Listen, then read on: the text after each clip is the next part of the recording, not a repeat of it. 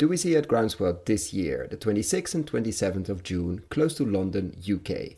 Many friends of the podcast will be there. John Kempf, Abby Rose, Benedict Bösel, Henry Dimbleby, Claire Hill, Russ Carrington, Andy Cato, Tim Coates, and many, many more. See you there.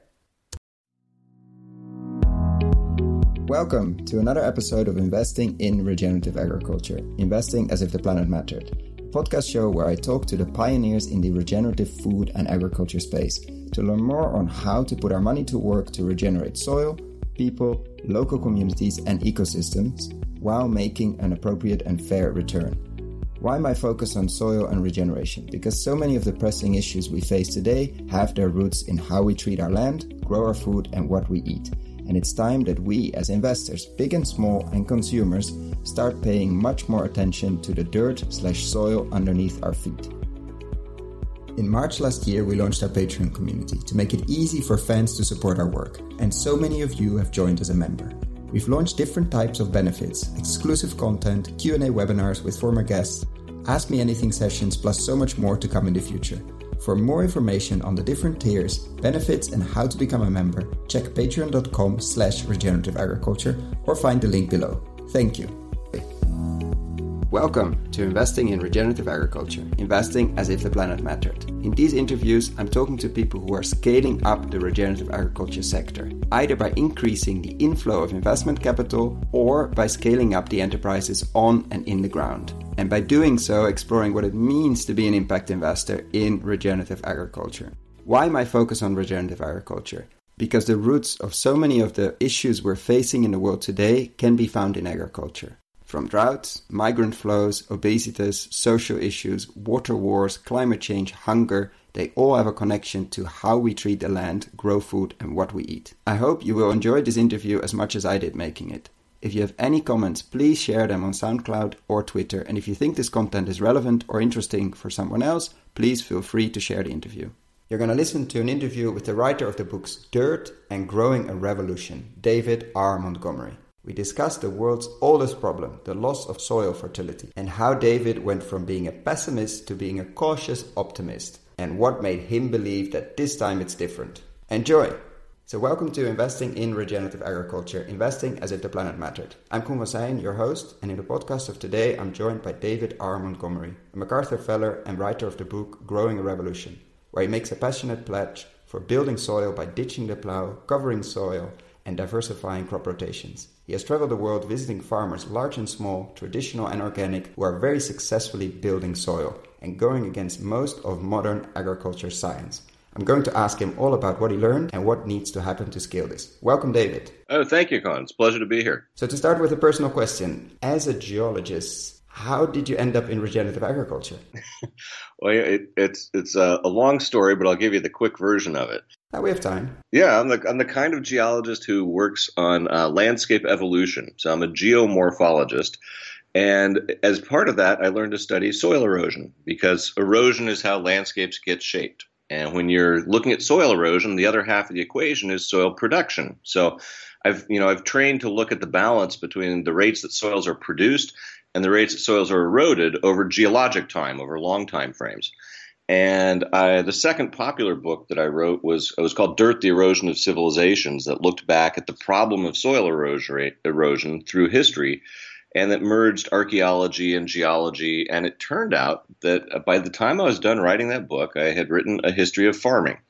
And because the practice of plowing the soil was something that had led to topsoil loss that had impacted civilizations around the world, time and again through history. And this ended up leading me to start thinking about soil as a system that could be influenced by human actions and not just over geologic time. And I got really interested in the effects of farming practices, how we have traditionally farmed, how we're farming today.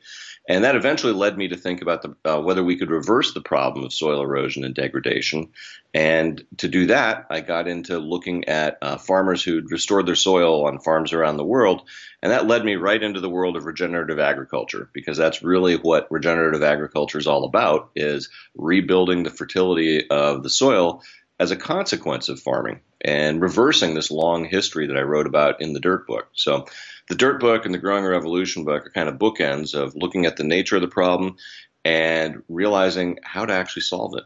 You call it in the book, and it's even a chapter, mankind's oldest problem. I don't know if I got the chapter title exactly right, but it's the one thing we've been battling with every century, and many civilizations have gone under because of that. What makes it different this time? Why would we be, I wouldn't say arrogant, but be optimistic enough to think, okay, this time we got it right, and we can actually build a system that is more anti-fragile and more sustainable in the long term? Well, there's that question kind of encapsulates the story of my transformation from something of a pessimist about this problem when I was writing Dirt and looking at the history of land abuse over the century. You call it dirt, so yeah. Yeah. And, and that's what, if we basically take soil, a healthy, fertile, life-filled soil, and we lose the organic matter and we lose the native fertility, we're turning it into dirt, something that just has the geology and not the biology. And it's the combination that makes for healthy, fertile soil. But what really sort of turned me around in going from being a pessimist on the issue to being an optimist on the issue was seeing examples of modern farmers who had actually pulled it off, who'd actually adapted their practices in ways that rebuilt the organic matter, rebuilt the fertility of their land, and they did it through intensive farming. And this was a very optimistic thing, because if we can change that pattern of soil degradation as a consequence of farming into one of soil building as a consequence of farming, we could solve that really old problem. And what really makes it possible now is, I think, a few things. There's, on the one hand, we've learned a lot, and we've got examples of farmers who have done it that we can learn from, as I did. And if we combine the ancient wisdom of things like crop rotations and planting legumes and diversifying our rotations, so that we're not just growing one or two things time and time again in the same field, those things are really ancient wisdom that have been used by traditional societies around the world, but that also use the plow. And it's the disturbance of the land through tillage, through plowing, that has led to the long-term slow degradation of soil fertility by disrupting mycorrhizal fungi that help feed the plants, and by burning down soil organic matter over time. We now have modern technologies that we can use to couple those ancient ideas of crop rotations and keeping the ground covered with cover crops and more diverse rotations. We can couple that with less disturbance, either no-till or minimal tillage applications. And you put those three things together under the label of conservation agriculture, and you've got a new sort of style and philosophy of farming that really seems to work to build soil fertility, because it's those three things done together, minimizing the disturbance, in effect feeding the soil organic matter through cover cropping and diversifying rotations, which helps with micronutrient provisioning and pest suppression. That allows us to build up soil organic matter, which can restart a lot of the biological processes that are essential to native soil fertility, sort of nature's way of farming. And the other half of that, so we have this knowledge of how to put these pieces together into a new system of farming that really seems to work. And on the other hand, there's the economic pressures that are affecting modern farming, where if you go talk to most farmers, they're not really anxious to pay a lot more for fertilizers and pesticides or diesel. Those are really high ticket items in terms of modern farming. We rely on them a lot. And they actually have become progressively more expensive in terms of on-farm economics. While at the same time, the large harvests that we've been producing in the 20th and 21st centuries have depressed the prices for the commodity crops that a lot of farmers in the developed world grow. They're in a squeeze, basically. Yeah, exactly. They're in this squeeze where they've gotten so good at growing so much stuff that the price they get for their product is depressed, especially relative to their value, since it's the one thing everybody needs other than water and air. And at the same time, the cost of the inputs that they've been trained to rely on to produce those harvests have gone through the roof. So they're caught in a squeeze in the middle. And you see that play out in my country, the United States, for example, with the great decline of the family farms and the growing size of farms. The old adage of get big or get out that was thrown around in the 1970s was a direct consequence of that. And so what gives me hope is that we've learned this sort of new way of farming that can build soil fertility. And as a consequence of that, It allows the farmers that I visited to spend less on diesel because they're not using their tractors as much. They're not tilling as much. They spend less on fertilizer because they've rebuilt their native fertility of their land enough that they can cut their fertilizer use by a half to 90% or more. And they aren't using anywhere near as much in the way of pesticides. And so that's greatly reducing their input costs. And what happened to their yields? They either were maintained or they went up over time. So they're spending less to grow more. It's a good recipe for short-term farm economics. And so we're at this juncture now where, for one of the first times, as far as I can tell in history, the short-term economics for farmers really are lining up with the long-term interests of society in protecting and rebuilding the fertility of our land. There's a lot of what I talked about in the Dirt book looked at how the short-term incentives to maximize this year's return and this year's harvest led to the overuse of fertilizers, the overworking of land, and the progressive degradation of it over generations of farming.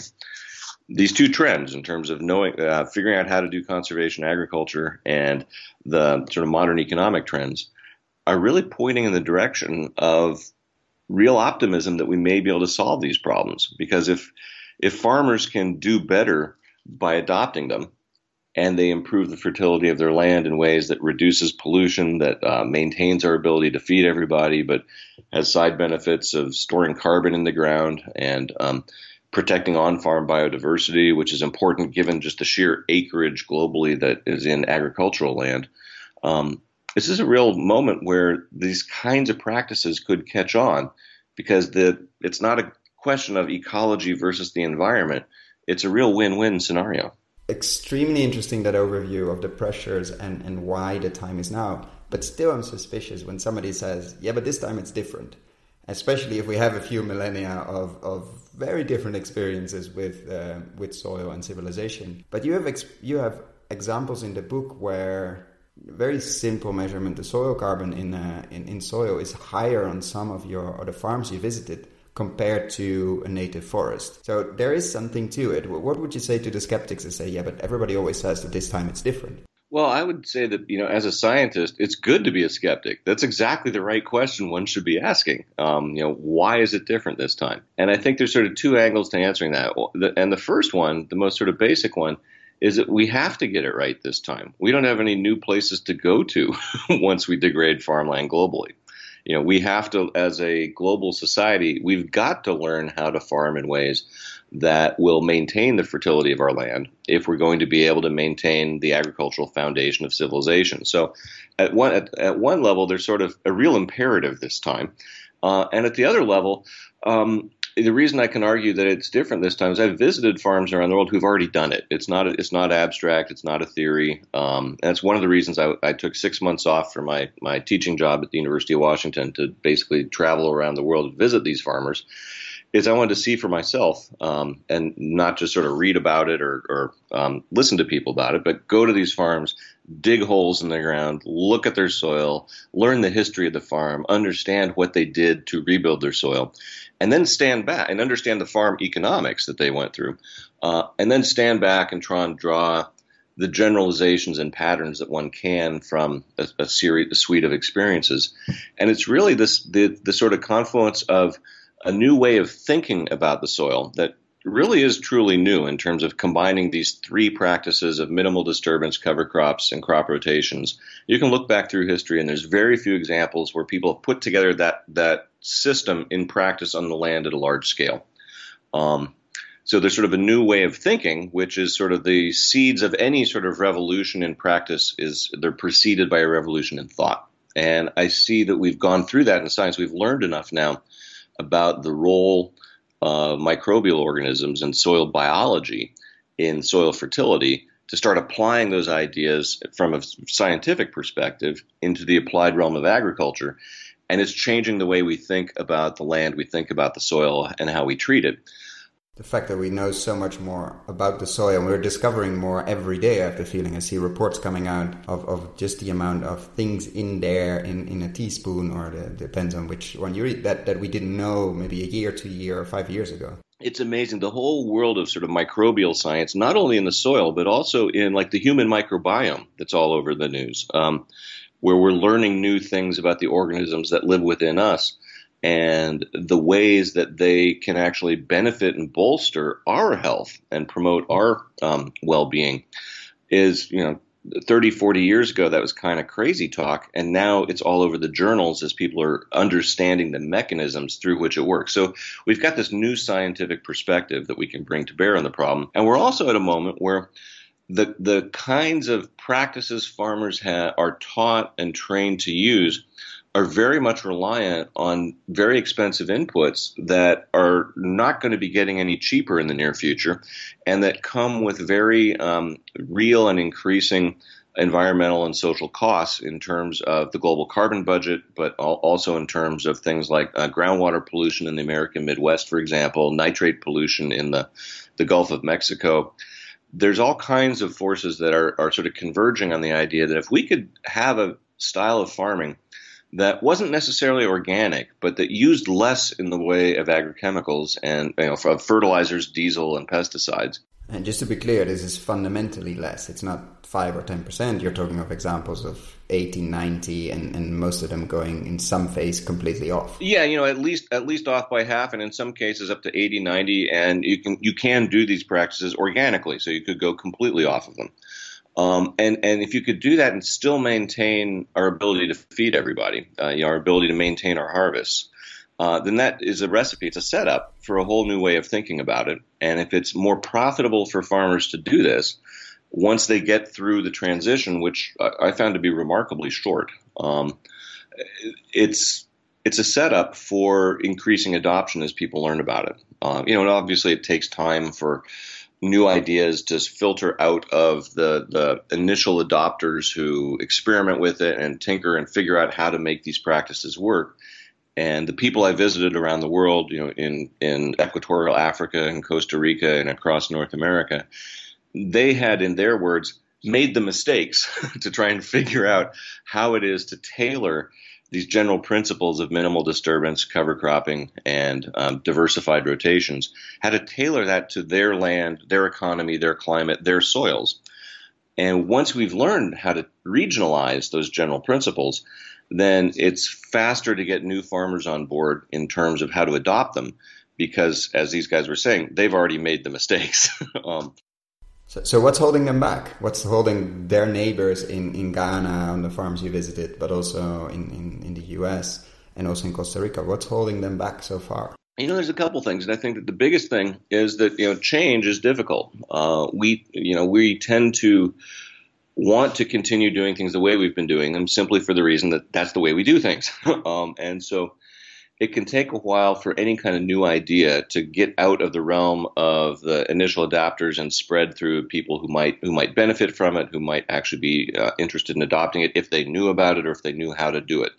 So there's the inherent resistance to new ideas. There is the problem that a lot of people don't know about this, and a lot of farmers don't know about it. And it goes, these three principles of minimal disturbance, cover cropping, and diversified rotations really run 180 degrees counter to the conventional wisdom in most modern, in terms of the way that we've farmed for the last 100 years, sort of the modern conventional farming in the Western world, where we use intensive tillage, a lot of fertilizer and pesticides, and we tend to grow one or two crops, functional monocultures.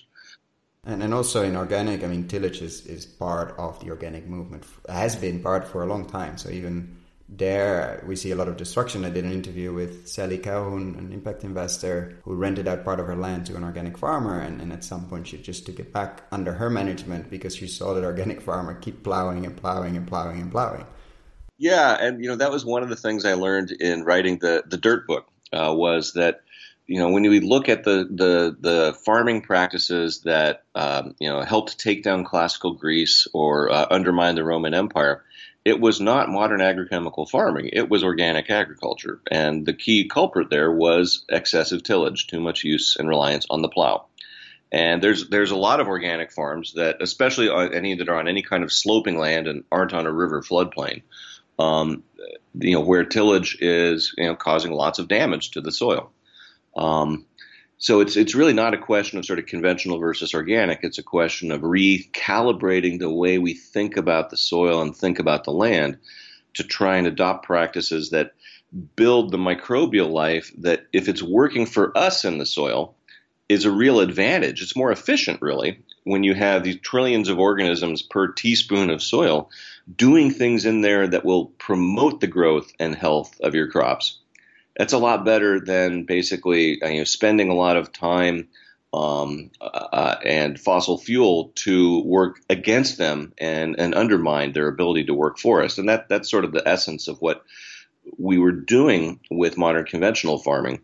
So the real trick, I think, is to figure out how to adapt farming methods to cultivate that beneficial life in the soil. And there's some general principles for how to go about doing that. And that's essentially what I learned by going and interviewing these farmers who had already done it, because I didn't want to engage in abstract speculation about it. I wanted to go to farms where you could go, okay, it used to be 0.5% organic matter or 2% organic matter. And these farmers had rebuilt their soil organic matter or their soil carbon content back up to, on the order of 5, 6, 8, 10%, which is not coincidentally the same transition that I saw my wife do to our yard in North Seattle, where we live, over the course of transforming our side yard, which had been a lawn, into a lush garden. And the practices that she used there are very parallel in principle to the practices that these farmers use to restore life to their land around the world. And what really comes out of the book as a key, you have to do all three. If you do two of the three and you're still plowing a lot, it simply doesn't work. I mean, these three are working together. Otherwise, you're not restoring the soil. And that's maybe what we forgot in many of the examples, many of the studies that have been on the organic side, etc. in the past decades, is if you only look at two of the three or one of the three, it simply isn't a complete system and simply doesn't work enough, and you get these negative results. Yeah, it doesn't reliably work if you only use one or two legs of this three-legged stool of the system of conservation agriculture. And there's a fourth leg that one could add, which is livestock and reintegrating livestock, animal husbandry into cropping systems. And I go into that a little bit in the book, but it wasn't the main emphasis of the book. And I think that you've just put your finger right on one of the big problems in terms of thinking about adoption. Is that in reviewing the literature, because in addition to visiting farmers, I dug into the scientific literature because that's what I do for a living, and tried to sort of calibrate, if you will, what I was seeing and hearing in the field on their farms with what other people's experiences and what studies had found on different farms and in labs and academic settings around the world. And there's a real shortage of studies that have looked at the combination of all three practices. There's a lot of studies that will look just at, say, adopting no-till farming, where you don't use the plow and instead... And a lot of herbicides, yeah. Yeah, exactly. Like you might use massive amounts of herbicides, although there's some other techniques with cover crops that can get around that. But if you just look at no-till, you see really mixed results in terms of soil building. And it depends a lot on sort of what you're doing in addition to the no-till. Or if you just look at cover crops, again, there's sort of mixed results. On average, better than not using them. And with diversified rotations, again, you can see a boost from using them. But if you're doing full tillage in a mixed rotation, you don't get anywhere near the benefit that you get if you adopt all three of these practices together in a new system of farming. And if there's one thing that scientists have really tend to be very good at, it's isolating elements of a system so you can study those and sort of figure out, well, what's this piece doing? It's much harder to actually study the effectiveness of a whole system because you've got a lot more variables going on. It's a lot more complicated system to try and look at, and it doesn't lend itself to sort of like clean academic tests of, well, what about this one little piece? But of course, that can cause a problem if it's the interaction among the pieces that's actually producing the effect. Consider, for example, like an old-fashioned watch, sort of like an old wristwatch. You could take all the pieces, you could take one apart, and you can understand how all the individual gears work. But if I took one apart, I'd never be able to put it back together because I don't understand the system of how all those pieces work together. And I think in terms of conservation agriculture and this new philosophy of farming under a regenerative label, there's that problem in the sense that we need some long-term studies that look at how these pieces interact and work together, because there's evidence out there on the land in real farms that they do work. I mean, I've dug holes, I've compared the soil structure, compared the soil carbon content, the soil life in these farmers' fields and the fields next door, and it's like night and day. It would be very useful to have a lot more attention academically on studying that full system. And from what I can tell, it's the emphasis on cultivating the beneficial life in the soil that's really the catalyst for why it works so well. It's interesting you mentioned that. Actually, Sally Calhoun, the woman I mentioned before, really struggled to find, even if they would pay for it, scientists and academics that wanted to follow the transition on their land, because there wasn't a clear 1 to 5 year plan. No, they were going to do it adaptively and looking at what the soil needed year after year and adapting to that. And they were much more comfortable, they being the scientists, looking at their vineyard that they're starting to grow in a beyond organic way. But the normal terrain was just too difficult to grasp, because it wasn't a clear, we're going to do this type of vegetables for X amount of years and that's it. No, there were probably going to be a mix, and they're probably going to change it, and it's going to be adaptive. So they were really struggling finding people that wanted to study or could study that. Yeah, it really challenges the way we think about how to set up scientific experiments in agriculture, how to evaluate things. And it also sort of goes against the grain of the kinds of advice that people give to farmers. If you think about, at least in the United States, the kinds of people who are mostly advising farmers are usually trying to sell them things, and they're trying to sell them products, whether it's an herbicide or a fertilizer or a new piece of equipment. And to adopt this new suite of practices, you do, if you are tillage-based, if you're working with the plow, you do need new equipment. You need a no-till planter, and John Deere will be happy to sell you one. But the real transformation is in thinking about the land and the practices one adopts. And there's very few chemical supply companies that will encourage farmers to adopt practices that enable them to use far less of their products. Just like I'm always very suspicious when petrol selling companies are telling you they're selling you something that uses less of their product.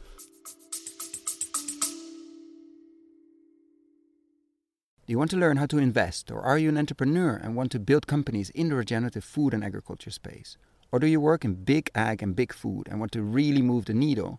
We have developed a new video course for you. Find out more on investinginregenerativeagriculture.com/course or in the show notes description below. Yeah, and there's this sort of classic thing in economics where if the price of an energy source, for example, goes down, it can often it can basically lead to using far more of it.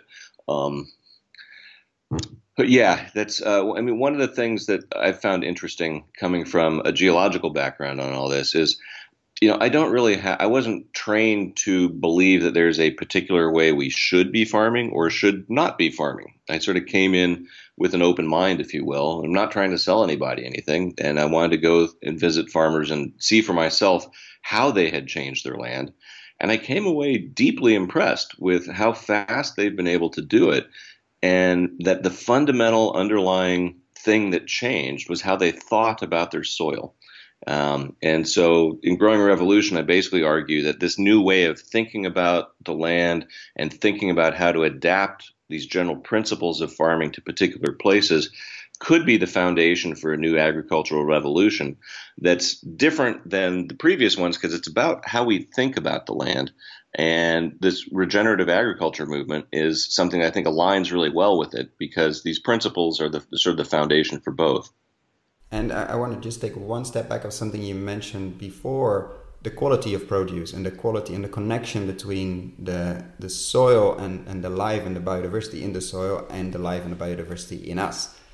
I start to see, but it's maybe because I'm focusing so much on this topic, that slowly we also start to see the connection between the quality we grow with the amount of attention and the amount of work we put in the soil, and the quality of the produce and the amount of nutrients in it. Is that something you see as well, or is it something I happen to see in a few snippets around? No, I think you're onto something. And my wife, Ann, and I wrote a book in between the Dirt book and the Growing Revolution book. We wrote one called The Hidden Half of Nature, The Microbial Roots of Life and Health. And in that book, we started to look into that question in terms of, what does it how does healthy fertile soil influence the way that micronutrients get out of the soil itself and into crops, and then what are the parallels between the functions that a microbiome serves in the root zone of plants and in the human gut? And these systems are remarkably similar. They're kind of very similar. The one is the other inside out. And probably the lack of research into these systems is also remarkably similar. Like what you just described on soil is probably the same on our gut. They're very parallel. And so we, in the Hidden Half of Nature, we went into those parallels, the state of research in both things. And what we came away with was the assessment that in terms that the microbial communities in both systems are serving purposes that are essentially symbiotic with their host organism, whether it's the plant or whether it's a person. And they're facilitating nutrient transfer and acquisition, particularly of micronutrients and of the sort of precursors to the microbial metabolites, things the microbes produce that serve as precursors to things that our body will then make that are necessary for health. And they also tee up and inform a plant defense system or our immune system, and they're involved in chemical signaling that just sort of helps us navigate our relationship to the external world. And we sort of teed up in that book the question that you're asking of, well, to what degree does the way that we grow our food, for example, influence its nutritional quality for us? And Ann and I are now starting to work on a new book together that's going to look pretty much at that question, because there's all kinds of connections between the way that, let's say, the mycorrhizal fungi in the soil help to acquire mineral micronutrients, things like copper and boron and zinc and iron, things we don't need a lot of in our bodies, but that are absolutely essential to the proper functioning of enzymes and processes in our bodies that are critical to our health. And if you look at what's happened to the micronutrient concentration of food over the last 50 years, it's dropped radically by a quarter to over half, depending which study you look at and which fruit, vegetable, meat, or dairy product you look at. But the overall trend is that, while we've been growing more calories, the quality of those calories in terms of all the other stuff we need for health have been declining. And we're digging into that now to try and look at more into the studies that have actually addressed that, of which there aren't enough, we could use a lot more attention to this issue. We've tended to focus on the question of how do you feed the world with calories, and I think now we need to think a lot more about how do we feed the world with very high quality nutritious calories.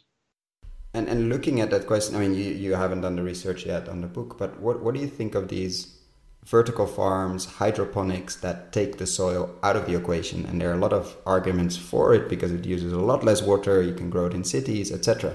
I always have the fear that you just described, that we're missing something we cannot measure yet, but we might do in a few years on the nutrient level. But I don't know if you share that fear. That is a really good question. I think it's a very legitimate fear, and we're hoping to wrestle with that in the new book. I can't give you a solid opinion on it at the moment because we're still sort of trying to figure out. It's a good cliffhanger, dude. Yeah, it's a bit of a cliffhanger, but it's a very well-placed concern. I mean, and obviously things like hydroponics are going to be essential for space travel and things like that.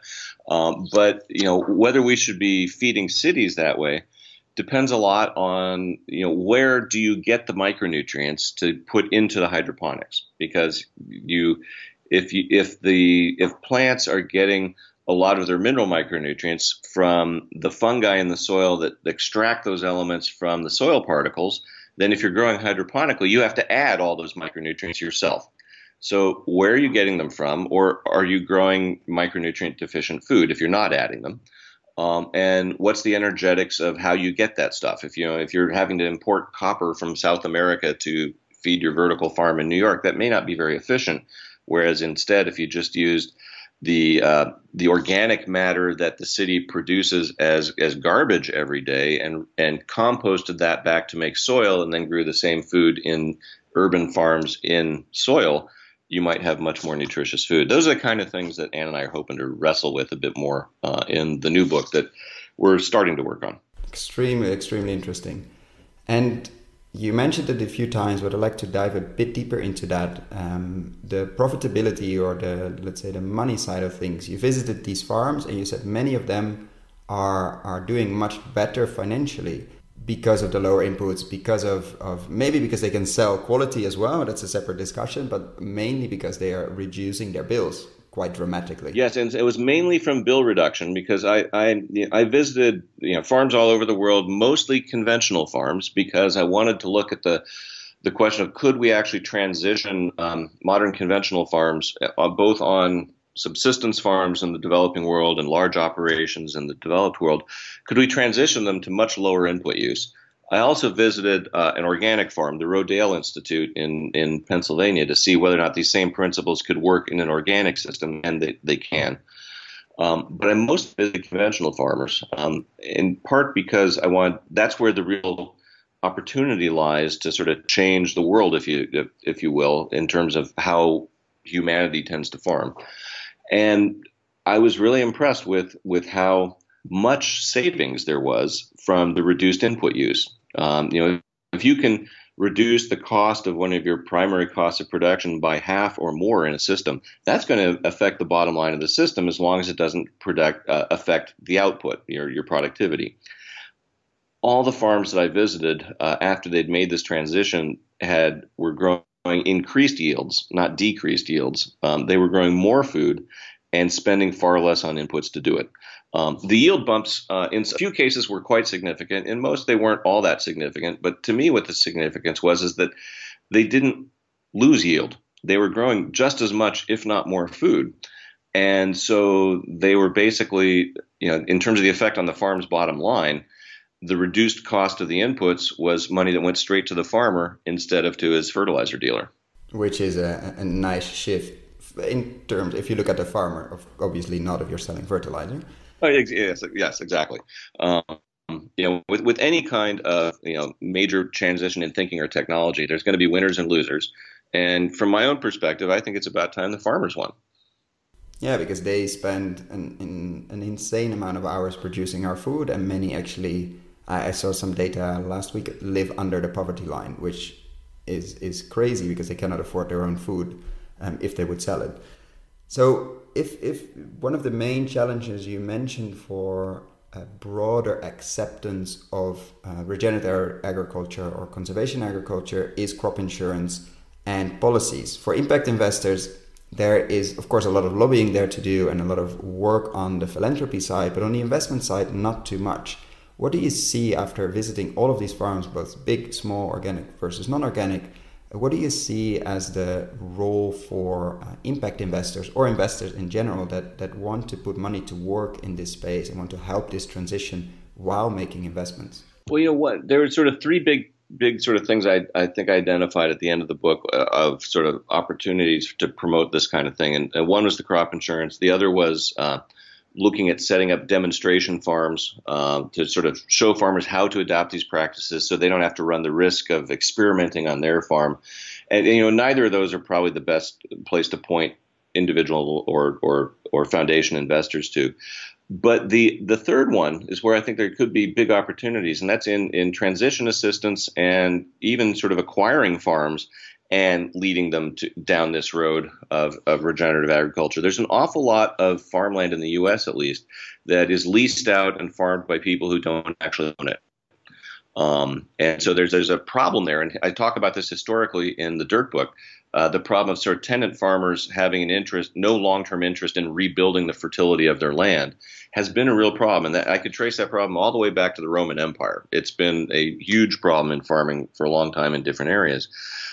So I've run into some people and organizations that are working with farmers to essentially purchase farms that have been degraded, farmland that is relatively cheap because the soil's already been degraded, and then buy it and transition it to regenerative farming. And if it can be done profitably in real time, but build value in terms of the fertility of the land over time, to me, it looks like a good investment. There was a time in the 1940s and 50s when farmland was valued by the organic matter content of its soil. How fertile is the land? And now we value it by how much, what we can harvest with large agrochemical inputs. It's been sort of divorced from the native fertility of the land. As we look out to, what's going to form the value in farmland in, 20, 30, 50 years from now, as we try and transition off of our over-reliance on fossil fuels, land that you can farm intensively and produce a lot of food on without using a lot of those inputs that will in all likelihood get more expensive through the rest of this century. I mean, that seems to me as a real investment opportunity. No, definitely. Looking at especially long-term focused. I mean, that's the key here in general. It's the key for any farmer that wants to leave the land maybe to their children or to any generation after the land. And that's the perspective, as a geologist, I can't help but come from that perspective, because to me, if we could make this transition in 30 years, that's remarkably fast. Yeah, you think in centuries normally, or even longer. Yeah, exactly. Centuries are round off error, in terms of geologic time. But we don't have centuries to solve this problem. We need to do it much faster. And that's where I'm hoping that these kinds of ideas catch on and spread among farmers around the world. And I just was just at a conference yesterday back east where I was introduced to a gentleman from Cornell who had used ideas like this in terms of building more productive rice systems in Asia, and had great success not only in growing more food with less inputs, but in growing food that had better micronutrient density. And so I think that hopefully that we're on the cusp of really rethinking how we do agriculture. Which hopefully even means that you need less of it if there's more in it that you need. I mean, like less empty calories and more nutrient ones, which would help even more in this equation because we still have to feed probably 9/10 billion people. Exactly. So final question. Let's imagine there's a gigantic room full of impact investors listening to this podcast. They're all interested, they are on board, they want to get into the regenerative agriculture space, into conservation, they want to put their money to work. What would be your piece of advice? Obviously not investment advice, but what would be your piece of advice? Where to start? What would be the first step for you? You mean other than supporting us to write the next book? Definitely. Buying the book is a first, but they've read the book, they bought the book, they bought 10 copies for their friends, and now they want to do something with their investment capital. Well, I think that if there's looking at how to partner with or put together networks of people to look at either providing transition assistance to farmers, whether in terms of short-term loans for new equipment that they needed to buy, or just sort of financially backstopping someone taking the risk of a transition. And anytime you change practices, there's at least a perceived, if not real, risk. There's the bottom part of the hockey stick. Yeah. And also sort of thinking about what the opportunities are for partnering with farmers to take degraded land and turn it back into productivity. Something like a third of the world's farmland has already been abandoned due to soil degradation. That problem of feeding the world you mentioned, of the 9 or 10 billion person planet, would be a whole lot easier if we restored the degraded farmland around the world. So I'd encourage people to think about the model of trying to acquire farmland that has been degraded and turn it around, basically rebuild its fertility and turn it back into a net asset. I think that's amazing advice. Thank you so much, David, for sharing. I will definitely be checking in when the new book comes out, because I think it's one of those pillars or one of the legs of the stool we're missing, or we're going to hear a lot more about. If we would talk like in a year from now, I think a lot of the things we discuss would be quite obvious. So I'll be checking in and I'll be following you. And thank you so much for your time this morning. I know it's very early.